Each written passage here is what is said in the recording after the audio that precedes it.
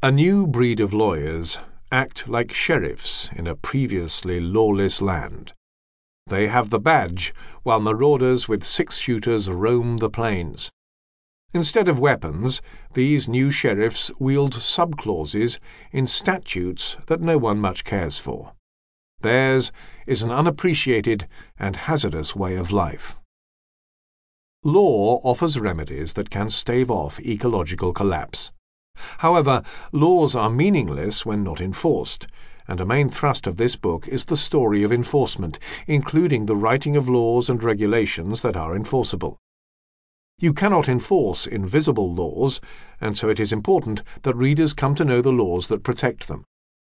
Most of the environmental laws that are effective today are new.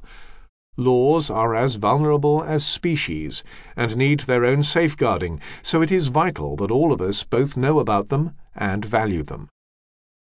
I learned to value the work of these lawyers and the fabric of laws that support life on Earth by wandering in as an outsider. James Thornton and I have shared a life for 25 years, so I have had a clear view of his environmental work from the domestic front. To tell the whole story, I had to muster critical detachment and enter the field. Chapters are in my voice as I lead you on that journey. James's essays draw from his experience as a front-line public interest environmental lawyer and interleave the chapters. They broaden into a moral dimension. I choose to say moral rather than philosophical because moral combines deep reflection with action. The chief effect of this book is that it shows how rules govern behavior and provides evidence-based solutions to ecological crises. It was early morning on a stretch of Southern California coastline. Bright with sunshine and studded by palm trees, Santa Barbara is as tidy and clean as a Disney vision. Dowitchers and redshanks patter after the retreating waves, their beaks stabbing the sand for food. Brown pelicans fly low lines above the sea and stand beside the anglers on the pier. Oil platforms are visible from the shore, and beyond those lie the humps of the Channel Islands. Further still, grey whales ply the route between the feeding grounds off Alaska and their breeding sites in the Gulf of Mexico.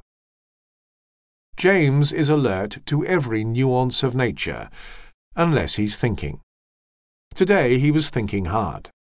We had walked the beach down as far as the cliffs at one end, and now we were almost back to the pier. Public interest environmental law has some good recent history in America, and James was at the forefront of that. Now we had relocated to London, where he received a challenge. Bring that legal aspect of the environmental movement to Europe. What should he call such a group? Names had come and gone. They all seemed lame or ponderous or already taken. "You've often told me who your client is," I reminded him. "Your client is the Earth. That's what you say." He looked at me. What was I getting at? "There's your name," I said. "Client Earth."